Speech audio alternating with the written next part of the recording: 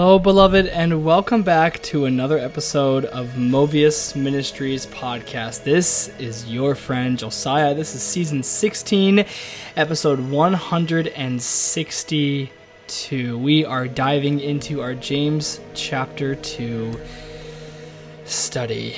I am taking another deep breath as we dive into this book of James, which I think was so funny. Last week I talked about how I listened to Joyce Meyer's study on the book of James. She did a 10-part series on the book of James, and when she started out and said, I'm going to make an attempt to study the book of James, the whole audience was like, oh no, here we go. So this has been so much fun. James 1, beloved, last week we got into so much Greek language, and I'll just speak for myself.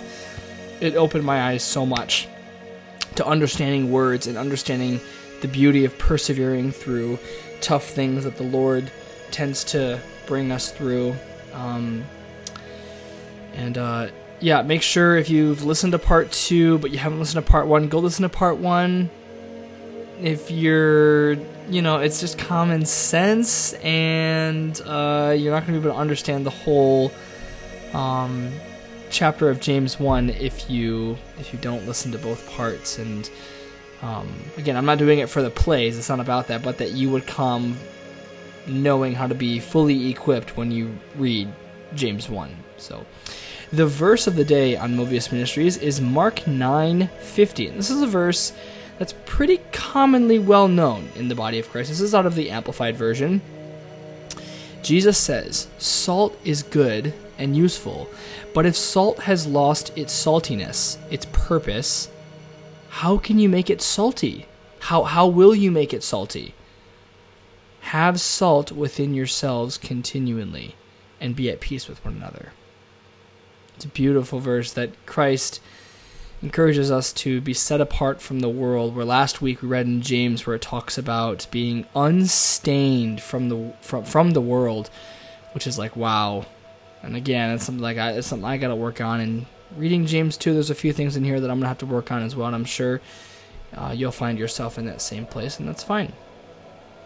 If you would like to know that was the song that was playing before, just now, it was called... Oh no, let me find it. It was called Mirage by M83. And the song that's playing now, it's called Open Heaven at Bethel by William Augusto. Here on Movius Ministries, I, with the help of the Holy Spirit, do my best to interpret Scripture, help you grow in your intimacy with the Lord, and to encourage you to remain steadfast through tough seasons. If you are a Spotify listener, there was a question posted below that you can answer if you have a smartphone about this study on James chapter 2.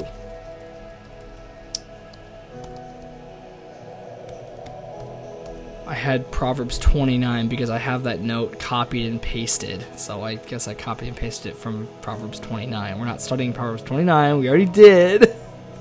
Great chapter, but if you would like, you can rate and review my show on Spotify or Apple Podcast or whatever platform you are listening on. Beloved, let's open in prayer.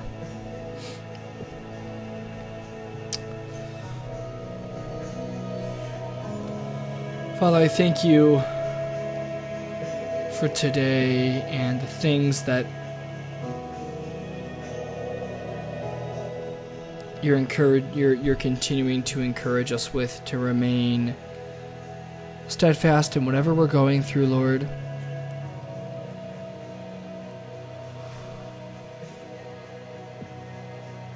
Lord, I just pray that in this episode lies would be torn down. I pray for strongholds that are built up in people's minds that fight against the knowledge of God, that those walls would be torn down, Lord. Lord, I pray that as we dive into James 2, in a passage of Scripture that is from your heart and your lips, Lord. A passage of scripture that many Christians have had a tough time trying to discern what James says in here and what Paul says in Ephesians. Give us wisdom, Lord. Jesus, you said the Holy Spirit will show us all things, will lead us in all truth. Do that in this episode, Lord. We delight ourselves in you. We love you. Thank you that we're saved by your grace and not our own works. You saved us by your unmerited favor. I pray for those who are crushed in spirit over their sin. Lord, I thank you that your grace can lift that up. And I pray that if anyone's dealing with that, Lord, you would lift them off of that in Jesus' name. That they would trust in the sacrifice of Christ for their sins. God, I pray the words that come out of my mouth would be true. Help me be very careful in what I say, Lord. Thank you so much, God, for just continuing to use me on this platform to bless and equip your body, your beloved, your Hephzibah. I pray for peace upon this person's mind. In any tough circumstances, Lord, they would kneel down and they would draw near to you every day. They would draw near. They would go back to your word. They would have beautiful fruit in their lives that would glorify your name, Lord. I pray that the meditation of our hearts and the words that come out of our hearts would be pleasing towards you, Lord. We worship you, we praise you, we fear you, we love you. And I pray that your word today would go forth in power. I pray for open hearts and open minds in Jesus' name. Amen. Amen and amen. All right, James 2, beloved, let's get this started. I do have a water here with me so I can stay hydrated, so thank you very much for staying patient with me. Today, beloved, we are going to be reading out of the ESV version. We will not be going into as much Greek as we did last week on chapter 1, but I urge you, beloved, to take notes on the Greek language. It will. I really feel that it will bless you. James starts.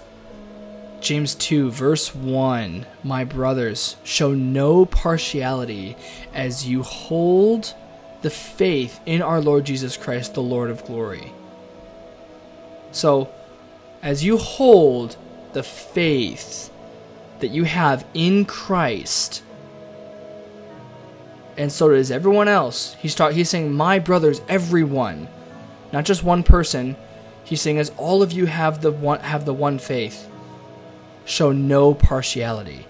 Now, when the text says my brothers, it also means sisters in Christ as well, in the Greek, other members of the body of Christ. Now, to show no partiality means to not have favoritism. We can take this further into the use of Jesus' words, where Jesus says, who are you to love people who only love you back? Even sinners do that. James continues and takes it into an example or a scenario that would play out in the church. So, verse 2, for if a man wearing a gold ring and fine clothing comes into your assembly, and a poor man comes in with shabby clothing, also comes in. So let's just stop right there. Let's stop at verse 2. So obviously, if we look at this verse contextually, during this time, if someone was wearing a gold ring, it would be very, oh wow, this guy's got money. If you see someone coming to church today and they're wearing Banana Republic shorts with $50 really nice just shoes and a Calvin Klein dress shirt, you're gonna be like, oh wow, that guy, he's got a good head on his shoulders, he makes money. What kind of car is he driving? That's another thing we can bring into a contextual kind of look at it. So you see someone come into church today and they might drive a really nice 5 Series, and then some other person might drive a Prius, or some other person might drive a 2001 Toyota Camry. Verse 3, James goes on and says, if you pay attention to the one who wears fine clothing and say, so let's just, honestly, I do think this is okay that I'm doing this, because James is putting, it all goes back to contextuality. I don't know if that's the right word or if that's correct. Someone comes into church and you're only paying attention to the person who looks like they're wearing $1 million. The person who gets out of the car but doesn't want to, the person who just looks like they have it all together. James says, if you pay attention to the one who wears fine clothing and say, you sit here in a good place.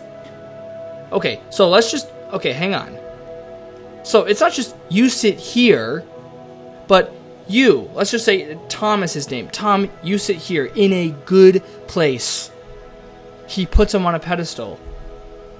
Peter says, I think it's 2 Peter 1 or 1 Peter 1, that everyone in the body of Christ is in equal standing with one another.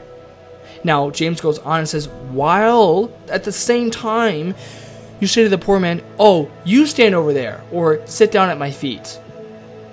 First things first, the guy saying this has got a huge pride issue. He's got favoritism in his heart. He's putting on a show for other people to have approval over him. And those other people are going to be people that are going to look at his pride and not tell him to repent from it. Verse 4, have you not made distinctions among yourselves and become judges with evil thoughts? So, he goes, you do all this, and you make these distinctions among yourselves. Right there, among yourselves. It's not even a judgment that God has given you about someone else. Just like when there was someone sleeping together in the church in Corinth, and Paul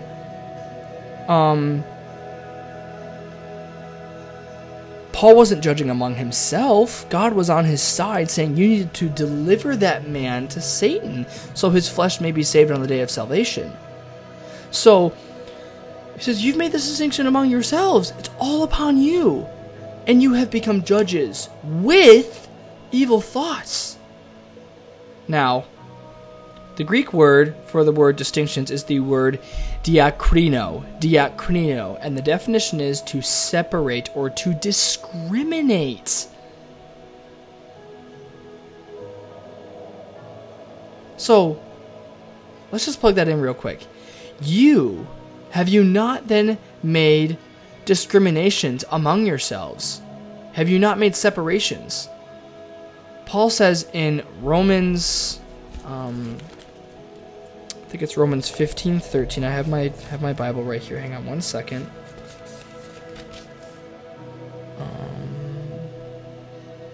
Nope, it might be 13:15. Nope. Hang on one second.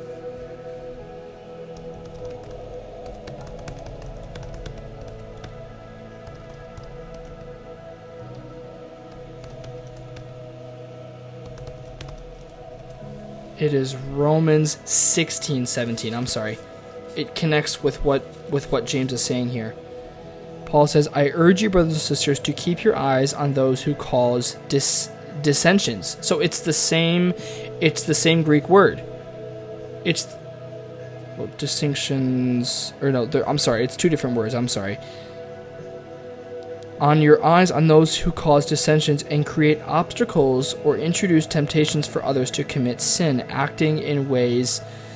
So he's saying, watch out for people who are causing divisions. He goes on and says, they are not serving our Lord Jesus Christ, but their own appetites based on their own desires. Paul says at the end of verse 17 to stay away from them. So we can connect that right here real quick. So verse 5, listen, my beloved brothers,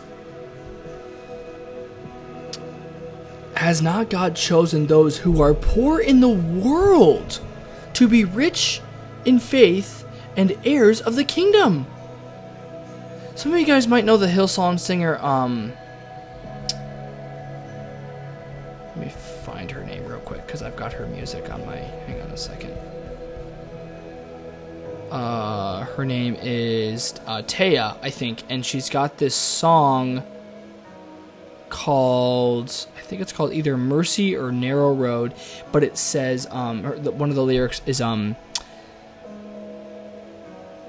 where the poor in spirit are the richest in heaven.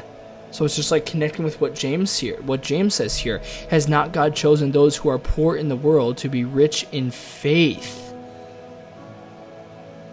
and heirs of the kingdom? So he's saying, you guys are making distinctions. You're saying, oh, well, the poor here, people who don't look like they have a lot of money, oh, let's put them here. But James is saying here, God has made them rich in the faith, which is so much more abundant than having worldly, riches. James goes on and he says, which God has promised to those who love him. But you have dishonored the poor man. You've dishonored him. Hebrews says, outdo one another in honor. James finishes in verse 6 and says, are not the rich the ones who oppress you, the ones who drag you into court? Now, the Greek word for the word oppress is the word katadonasteuo. Katadonasteuo. I'm trying to pronounce that correctly, but the definition is to exercise harsh control over one. So not just have control over someone, not just harsh control, but to exercise. What does it mean to exercise? It means to constantly do something, to put something into practice. You're boom, boom, boom. When I'm exercising, when I go to the gym, I'm constantly working on me losing weight. So I go on the stair stepper, and then I go on the elliptical, and then I lift weights. I'm exercising my body. So verse 7, James goes on and says, are they not the ones who blaspheme the honorable name by which you were called?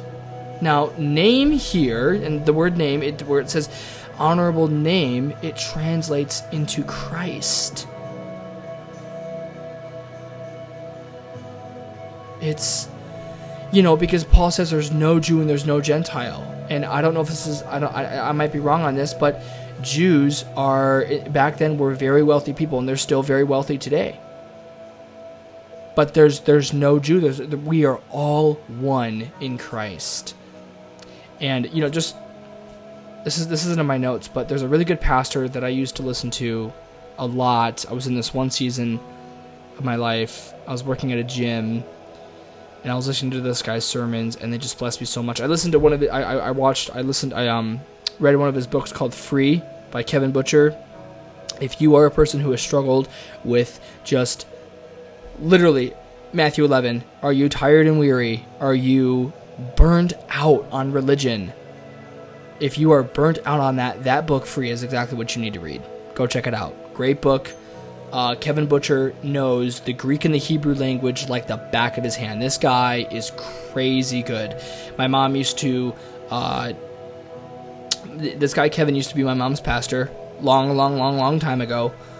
And Kevin, whenever he speaks scripture, he makes it very abundantly clear to keep things in context, and he keeps himself to that same accountability. But he says that Kevin said he was talking to this Hindu lady, and she goes, we can do everything you Christians can do. We can raise people from the dead, we can save people we can save sick people, we can deliver demons, we can do all these things. But she goes, the number one thing we cannot do is when Paul says, there is no Jew, there is no Gentile, we are all one in Christ. That is the beauty of how Christ distinguishes himself so beautifully from all other gods. That is it. Verse 8, to continue, so verse 7, to kind of get some overview and some context here. Are you not the ones, and he's going back to the people who were showing favoritism, or the word he uses here is distinctions. Are they not the ones who blasphemed the honorable name which you once called, meaning Christ? Blaspheme the name of Christ, which you were called. You were called by that. James could get totally bitter right now and go, well, look where you once were. You were a wretched sinner. No, now he's saying you were called by Christ. So verse 8, if you really fulfill the royal law according to the scripture, you shall love your neighbor as yourself, you're doing well. But if you show partiality, you are committing sin and are convicted by the law as transgressors. Sorry about that. Verse 10, for whoever keeps the whole law but fails at one point has become guilty of all of it. For he who said, do not commit adultery, also said, do not murder. If you do not commit adultery, but you do murder, you have become a transgressor of the law. So, the law. The word the law is a broad term of then you look downwards of what is in the law. What are the things that we have to keep? Which, of course, we know we couldn't do it. So, to continue, verse 12. So speak and so act as those who are being judged under the law of liberty. I'm trying to put that together. Hang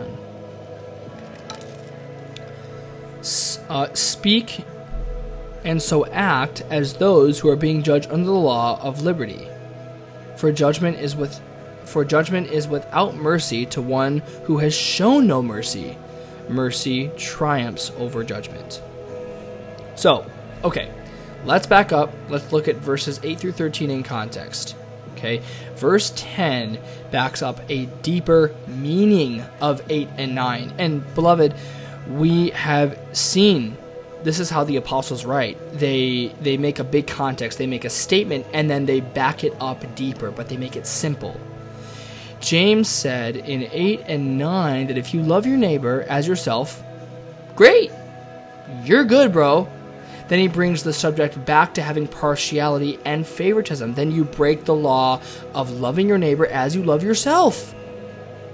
He brings it all back together, keeps it sweet and simple. Sweet and simple. And that right there, beloved, breaks the whole doctrine of, oh, well, I just have to love myself first before I love anyone else. No, James is saying loving your neighbor as you love yourself means not having partiality towards other members of the body of Christ. That's it. Not having partiality. So you can't, it's not doctrinally sound. It's not. I may get a lot of hate for that. But one of the fruits of the Spirit in Galatians 5, Paul says that love is unselfish love. And this whole, I did a message on my podcast a while ago about the doctrine of the self-love thing going on, and I took a deep dive into it. I went super deep. I didn't just make a few points and go, you're wrong. No. Beloved, I think you guys know, based on my podcast, that I'm not that kind of guy, and thank God for that. If you're using the term love yourself in the context of dying to yourself and picking up your cross, fine. I think that's totally true. But if loving yourself is, as a Christian, just giving in to your fleshly desires every day, whether that's swearing or quick to anger towards people or any type of sexual integrity issue, or you're sleeping around with someone, you're going to parties and hanging out with people. Paul says to not hang out with unbelievers. You're going out and hanging out with those kinds of people. Totally forget the point I was trying to make.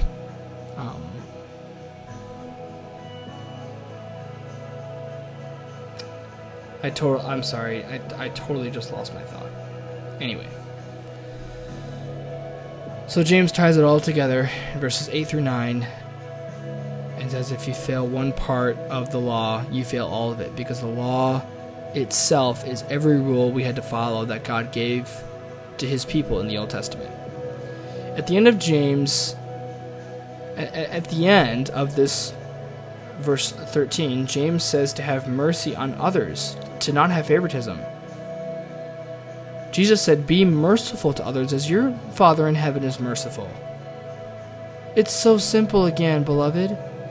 Now, how do we know that? Because that is what James starts out with in the subject. It's the context. James comes out with the topic the Holy Spirit wanted him to talk about, then James goes into detail of the overall message that he's giving. So as we go into this, oh Lord, help me. Faith without works is dead. Let's just break these verses down real quick. Again, let's not show partiality. When we go to church and we see another young adult walking with Christ, let us be slow to speak and quick to listen and slow to anger, because we can be so quick to, oh, you gotta do this, and you blah, blah, blah, blah. You know, a lot of that, our motives behind that can be very unloving. We can have a sense of fear over their lives instead of, God, I trust you in what you want me to say over their lives right now, and I'm just going to be slow to speak, quick to listen, slow to offense, and slow to anger. And because we read last week that God will give you wisdom without reproach. He will not put you down or have an angry manner towards you. If you need to say something to someone again, don't get angry at them. Paul says in Philippians 3, he goes, I told you guys this stuff before, but I don't mind telling you again. I don't mind. Why? Because I'm not in this to just say this and go, oh, look at me, I'm saying all these cool things. No, I'm saying that because I love you.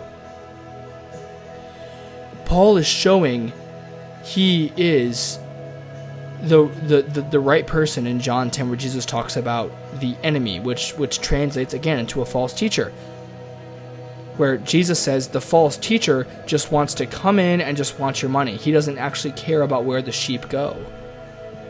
So if you're dealing with a pastor who is very quick to anger about repeating themselves again, their motives behind what they're saying, what they said to you previously is probably very wrong. I don't mind repeating myself, because I care about people so much in the way that they walk, in the way of holiness, in the way of righteous living and being set apart from the world, and just knowing that deeper part of intimacy with the Holy Spirit.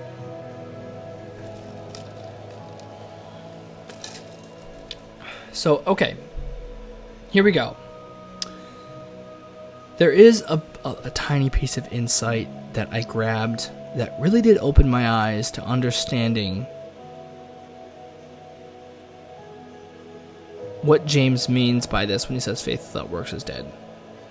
Now, I'm gonna before we get into these verses, I'm gonna share a story with you guys. I had a friend. I had a friend a long time ago. I'm not gonna mention their name. And I had a conversation with them, and they were saying that if you don't have works with your faith, then your faith is dead. You're not saved. And I thought, well, Ephesians 2:8-9 came right to my mind. That's not true. And we were talking on this via Messenger on Facebook. I don't have Facebook anymore, any type of social media.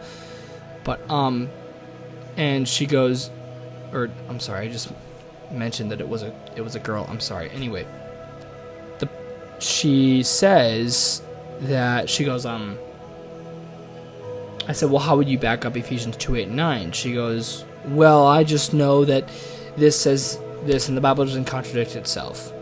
And so I felt a nudge on my heart to just drop it and take it to her husband. So I went to her husband talked to her. And so here I am, beloved. I say that to say, I've said this before, for those of you that are Star Wars fans, we cannot deal in absolutes. When we look at this, we think, oh, it's a contradiction, that's it. No. Paul's abundantly clear in, I think it's 2 Timothy 3:16, the Word of God it's all God-breathed. Literally, it's all from God's mouth. It's all from God's heart, not man. So, God is not double-minded, beloved. He knows what is true. He is sovereign. He knows what's righteous. He knows what's wicked. He knows what's crooked. He knows what's straight. He knows what's perverse. He knows what's holy. So, this is a James 2 study. Like I said last week, it's a James 1 study. It's a study, right? So let's study this. So James kind of starts to change the subject here. Verse 14, what good is it, my brothers, if someone says he has faith, but does not have works? Can that faith save him? If a brother or sister is poorly clothed and lacking in daily food, and one of you says to him, go in peace, be warmed, and be filled. James goes, just go on. You go in peace. Holy Spirit's with you. I'll pray for you. Instead of, oh, let me pray for you right now. Be warmed. Be comforted. Fill your belly with food. James goes on, without giving them the things needed for the body. What good is that? Now, when James says, what good is that, it can also translate into, what is the benefit? There is no. On either side, beloved. So it makes so much sense to me, personally, when I read verses 14 through 16, tied in the whole context of James 2. James talks about people's clothing at the beginning of this topic, that he brings up clothes again. And as you can see for yourself in verse 15, he goes on and talks about food, something we need every day. But Jesus said that we don't live on bread alone, but on the Word of God. This is something else I think the Holy Spirit really showed me this a couple weeks ago. Jesus fasted for 40 days and 40 nights. How in the world does someone do that? Because they don't live on bread alone. Jesus Christ was feeding on the Word of the Lord in those days of fasting. That's how he did it.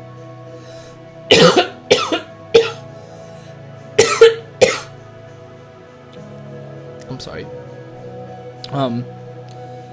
And I a long time ago, I did almost a 3-day fast, and God did so much. This was like, I think this was just after quarantine for COVID, and then everyone got let out of their house, but everyone had to wear masks.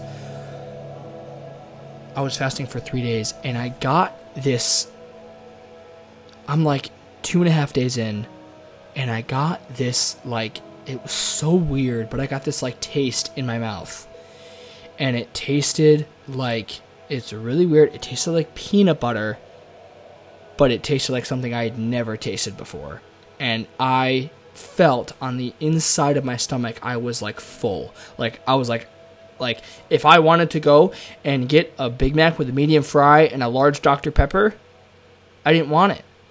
I felt so filled up by the Word of God. And, beloved, I just say that to say, I just hope you can experience that as well. And then I say that in all humility and yeah. I have a song coming up here. Here we go.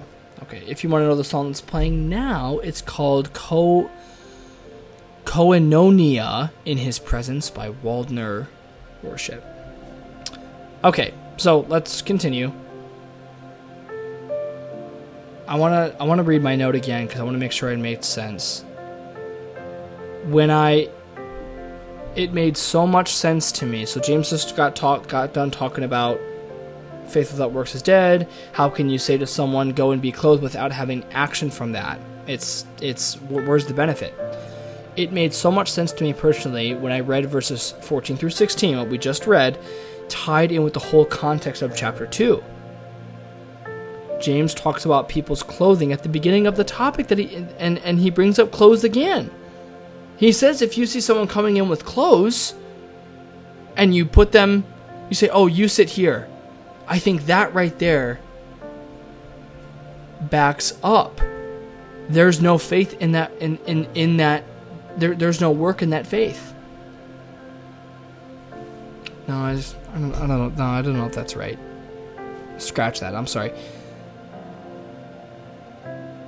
Seeing how the scenario played out in the church, this is obviously theoretical, James speaking. When someone comes into church and they're not clothed well, but you don't do anything about it, it backs up again. There's no works there. So I hope I really do hope you're seeing what I'm trying to connect there. But he goes on, James, and he talks about food, something we need every day. But we don't live on food alone. Alone is the key word there. But we also live, I'm reading back to my notes, live by what Jesus said, the words of the Lord. Now, I'm going to give you guys another story. My friend Trey, my wonderful friend Trey, I love this guy to death. His God is just invigorating, beautiful work in his heart. He's a great guy. I love hanging out with him. We see movies together. We do Bible studies together. We go swimming together. We work out together. We laugh together. We're great friends. I'm